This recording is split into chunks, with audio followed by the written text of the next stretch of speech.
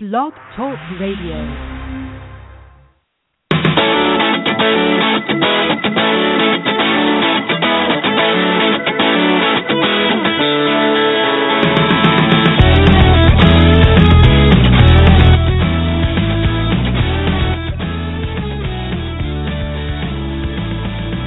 Hello, everyone. Welcome to the latest Outsports podcast.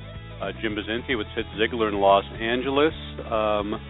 Where it has finally cooled down a bit after a brutal, pretty much last week of a heat wave in Los Angeles. And people who aren't from here don't realize September is historically the warmest month every year in Los Angeles. We had a record, I think in 2010, Sid, it hit 115 officially downtown, but the official thermometer broke, and so they think it may have actually gone higher that day. But it was pretty nasty the last few days.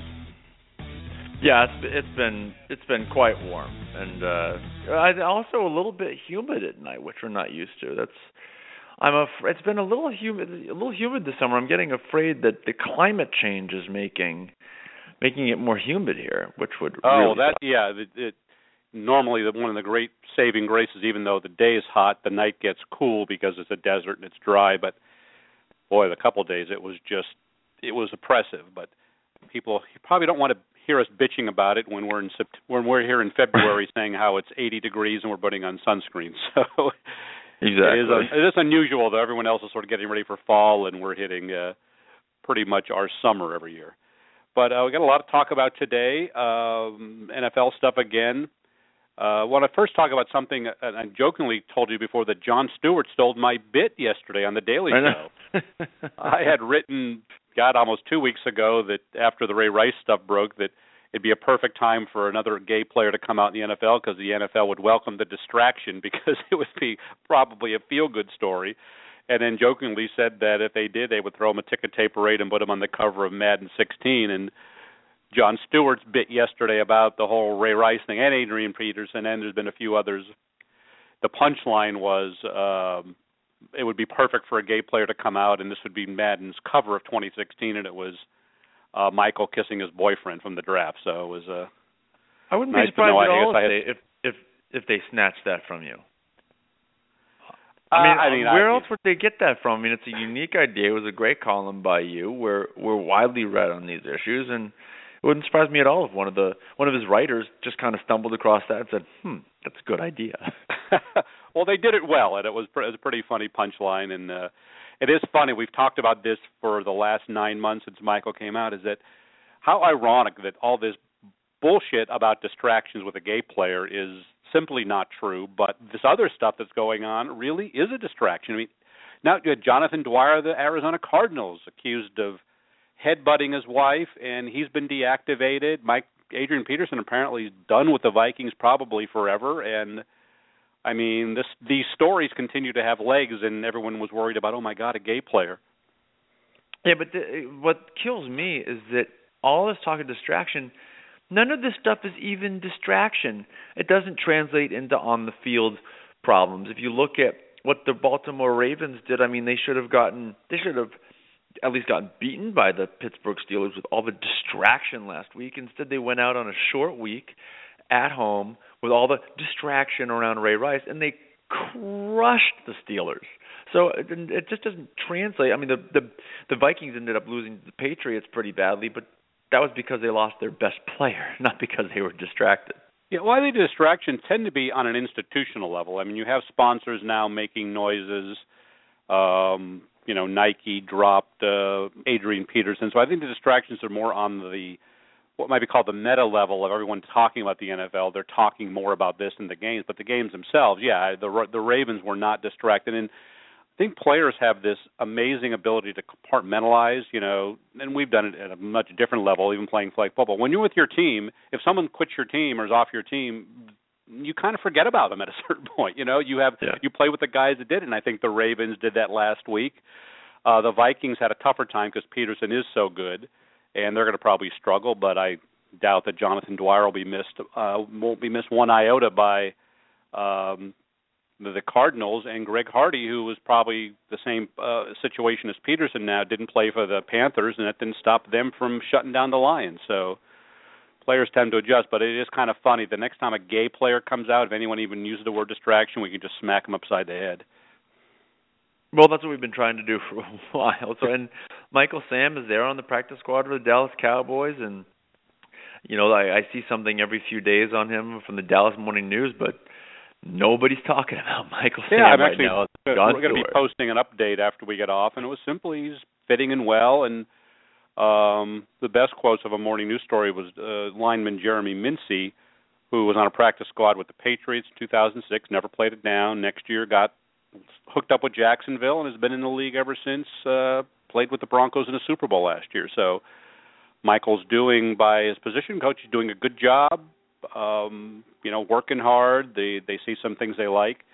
The Cowboys defense has yet to be a disaster, as people thought, but injuries happen. So, Michael's doing what he has to be doing, and we'll keep track of that. But it's kind of funny how that story seems like such quaint old news when you compare it to domestic abuse and child abuse and, everything else. Yeah, well, if you want to call in and talk about any of this stuff, we're at 347-945-7834. Hey, can you mention something you wrote about someone we had liked, RG3, about the shirt he wore in a game and how to turn it around once you fill people in on what's going on there and how it relates to gay people? Well, I don't know. At Outsports, our thing is it has to be sports related for us to post it, right? It's not always LGBT related necessarily. So I think that religion is on the minds of a lot of LGBT people, given how much the church has attacked gay people over the years. But I'm not sure this is necessarily a gay thing. But I saw that RG3 tried to wear a shirt at a post-game press conference that said, "No Jesus, no peace." And when you look at the shirt in white letters, it says N-O Jesus, N-O peace, as though if you don't have Jesus in your life, you have no peace in your life. And then there are black letters that also make the no's K-N-O-W. If you know Jesus, you will know peace. Something a little more positive, and I took exception to this idea of him trying to tell me that if I don't believe in Jesus, then I have no peace in my life. And Yahoo Sports picked it up, and of course, a bunch of Christian people came after me and via email and in the comments and on Twitter. First of all, dumbass here mistyped something. What did you mistype? Well, so I wrote K-N-O-W, Jesus, K. It was supposed to be no Jesus, no peace, both K-N-O-W. I put K-N-O-W first and N-O second, so it said, if you know Jesus, you will have no peace. Oh. So, essentially. So, of course, they attacked me for that, for not having reading comprehension, and it was just a stupid... We don't have copy editors, and we do the best we can at Outsports, but it just was a dumb mistake. But then they came after me saying, how can you possibly say that he was saying this and blah blah blah, and Jesus is the way to eternity and all this stuff. So anyhow, they've been coming after me for the last few days, which has been entertaining to say the least. But I think the gay part is you'll have all the. I saw some stuff on Twitter separate, kind of right when you posted your thing about. Right. Oh, we welcome a gay player in the NFL, but a guy who loves Jesus has to sort of be censored.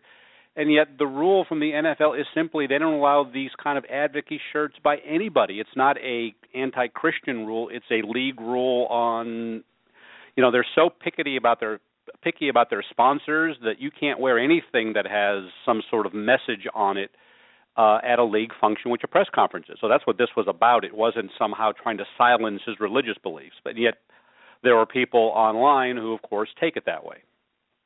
So somebody or a couple people tweeted that, of course, the NFL embraces two guys kissing, but bans a message about Jesus. What's this world coming to? This is the end of the world. This is where we're headed. Disgusting, horrible, all this stuff. But like you said, it's the NFL. Well, I guess the NFL Network did broadcast Michael Sam kissing his boyfriend, which as well they should have. But that was a news event. That was, It was a news event, right? It wasn't against NFL policy. This sure.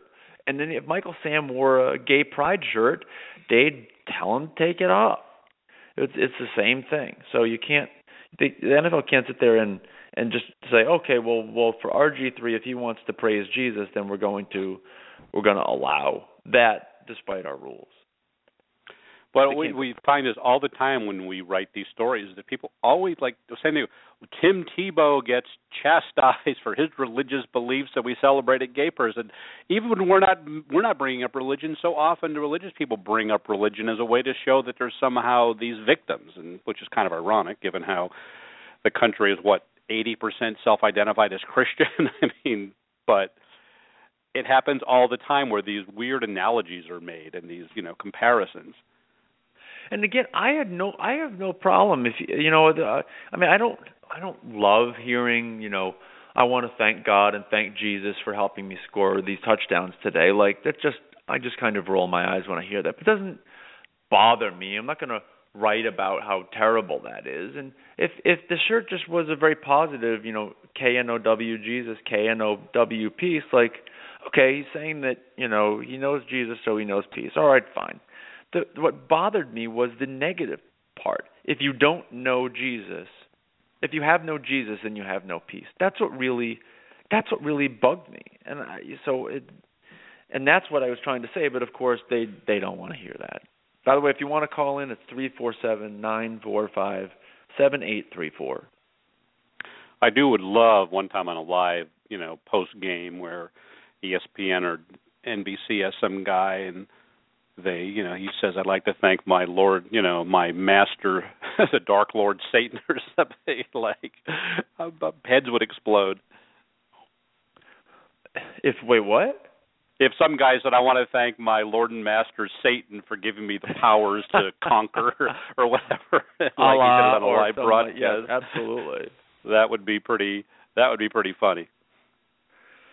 Yeah, well, I know whose heads would explode. It's the same people talking about freedom of speech, right? So that's the other thing that I've been hearing a lot this week is that, by saying I'm glad the NFL didn't allow him to wear the shirt, I'm somehow opposing his right to freedom of speech. And it drives me crazy when people bring up freedom of speech, because the First Amendment only protects your actions from the government. It doesn't protect you from other people saying you're a jerk or you're an idiot and I don't want to read what you have to say.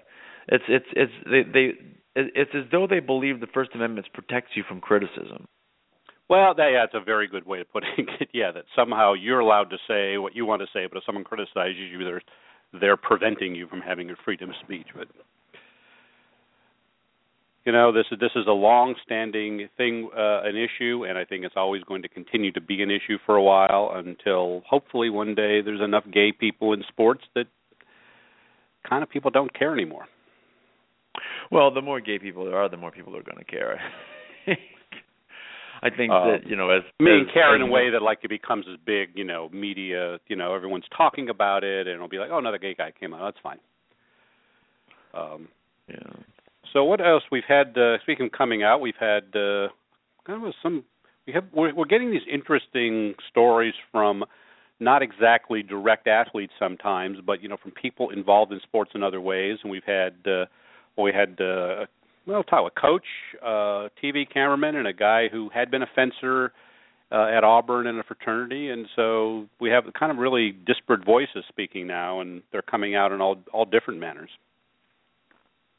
Well, I think that's what we want, because people, not everybody is a professional athlete. Not everybody is a college or high school athlete. Some of the people who read out sports they're former athletes, they're fans, and to be able to share the story of Katie Barnes, who's I say she's a former basketball coach, but she's really kind of just on hiatus while she's at grad school. She intends to coach high school basketball again, but to have her talking about, living this secret double life of being a gay basketball coach at a Catholic school at the same time on campus at St. Olaf, being a huge, known LGBT activist. I think that's such a fascinating story. You got Scott Weiner, who's a cameraman who's worked in the NFL and Major League Baseball and college football. He was one of the guys who got the shot of the Arkansas State punt that was a disaster this past weekend.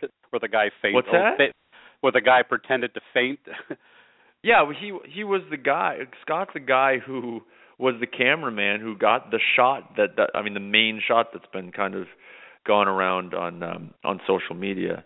And then you got Mason Briles, who's a former fencer who's in Alpha Sigma Phi fraternity at Auburn in Alabama, who quit fencing. He could have gone on defense in college, but he decided not to because he was just tired of hearing the homophobia in the sport, and so kind of quit. And now he's coming out in his fraternity, and the fraternity brothers have all been really warm and accepting of him. Yeah, we had one last week, a guy who had been a baseball track coach and now works for the University of Memphis in their communications department. But he wrote his sort of "I wish I had come out sooner" story. He had great regrets that he didn't come out while he was coaching. But his inspiration was Greg DeStefan, who was a diver at the University of Missouri and whose story was retold when Michael came out because they're both Missouri athletes. And, reading Greg's story again caused this other guy, Greg, at the University of Memphis, to say, it's about time I came out, even if it's too late as actively in athletics. But he wrote me and said just how much positive response he's gotten. And he kept writing, well, you can run my story if you want to. I know if you don't care. It's like he almost made it sound like it was worthless.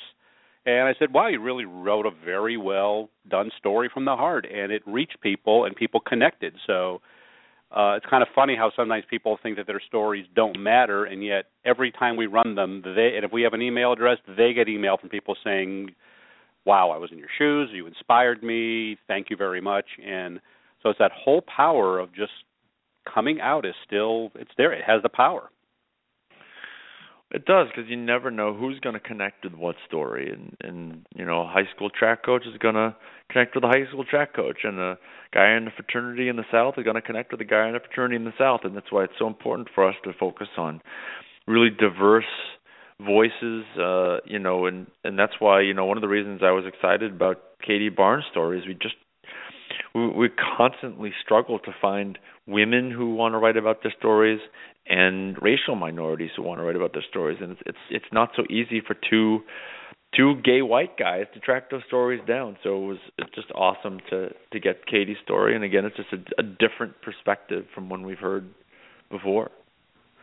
Yeah, we have an open invitation, and we post it online. And, we tell your story, let us know, and we have a few others in the hopper we can't say too much about, but it's just they're powerful stories, and they always have an impact of some sort, and you never know who the one person reading it that'll say, oh, this really moved me. Yeah. So, how many have we had this year? We did the list last year of how many people came out total, both on our side and others. I wonder if we're going to surpass it this year. Oh, well, that was like 70-something. I will be well over 100. I think we'll be 70-something just on Outsports. But a couple of stories I kind of wanted to revisit from earlier this year that we had were Connor Mertens and Mitch Eby. Connor was the first active college football player in the country to come out and as LGBT, and Mitch was the first one to come out as gay. Connor is bisexual and Mitch is gay, and both of them have had their first games and both played, and my God, the earth kept spinning, and barely anybody even paid attention to it. So all the attention that these stories get, and like you said, all the talk about distraction. Well, these two guys, Mitch's team happened to lose, but it wasn't because Mitch is gay, and now we have an out bisexual guy, an out gay guy playing in college sports, and you got that guy at Arizona State who I don't know if he's actually played in a game yet, but he hasn't played in a game yet. I wonder if they're going to put him in a game at some point if they're blowing somebody out. But to be honest, I have never checked their box score. For all I know, he's played two players. I got to contact the SID, but the guy's basically a practice player for them. But I just kind of had the back of my head that since he would be the first Division I openly gay player to be in a game, I'm wondering if at some point they'll slide him in for a play or two just to say, hey, you made history. Because the guy is like really, he's a genius. I mean, he wants to be a neurologist, and he's actually doing research on cognitive stuff with helmets, trying to improve the safety of football helmets. So the guy's a brilliant student and is, and so he gets celebrated at Arizona State for that as much as for, he's on a football team. What's his name again? Chip what? Chip Seraphin. And I just have yet to check their detailed stats to see if he actually was even suited up, on the game day roster, because they played some early in the season. These college teams play these. Yeah, I'm looking. Well, and he's an offensive line. Yes. Or he's an offensive? Wait, or no, defensive line. He's an offensive lineman. He is. Well, I'm looking up the stats from their game. They've had a couple blowouts. Their game against Colorado wasn't a blowout. And Arizona State's supposed to be pretty good this year. Yeah, Yeah, their quarterback, though, got hurt. The really good quarterback, and I'm not sure how long he's going to be out. So, it doesn't look like he's played yet. Yeah, so I mean, but what was interesting about him, and tells you still how powerful these stories are, that it was in Compete magazine. Nobody didn't get seen for a week. We just wrote about it. Oh, by the way, at the gay games because we were distracted, and we kind of downplayed the sense because he hadn't ever played it down, and yet the national media was first college football player comes out, whatever FBS or whatever they call it, and it was like just kind of funny that we played it less importantly as ESPN did, because that's how they spin all these things. Well, now here's something that's interesting that we missed. So the week after his story came out, I mean, here's a guy who he's never played it down. He's been with the team for 4 or 5 years, and they gave him a scholarship a week after he came out. That's weird. I was. You were in Fire Island. I was in the Rockies, so I think we totally missed that one. Well, it's just we'll weird. Follow up on that, because it's very possible they may get him into a play or two. Although I have no idea how college football runs there. In the NFL, they treat each roster spot like it's gold. So, but at college they have about 1 billion people on these teams. So. Yeah, well, we'll definitely. You got to track that down and find out if he's played or he's going to play. But either way, we've got at least 3 guys who are out LGBT players on college football teams. At least 2 of which are playing, and Connor's the starting kicker for the Willamette football team. So Jim and I are going to go see him play at Cal Lutheran this Saturday. Cal Lutheran out in Thousand Oaks, California, where it will be 180 degrees. Yeah, probably. We got to start counting, make sure there's actually 1,000 Oaks and not 990, so they have to change their city name. Well, either way, we'll be there waving a rainbow flag for Connor. Yeah. All right. Well, that's all the time we have next week. Hopefully, maybe we can get Connor on next week to join us. But we will talk to you then.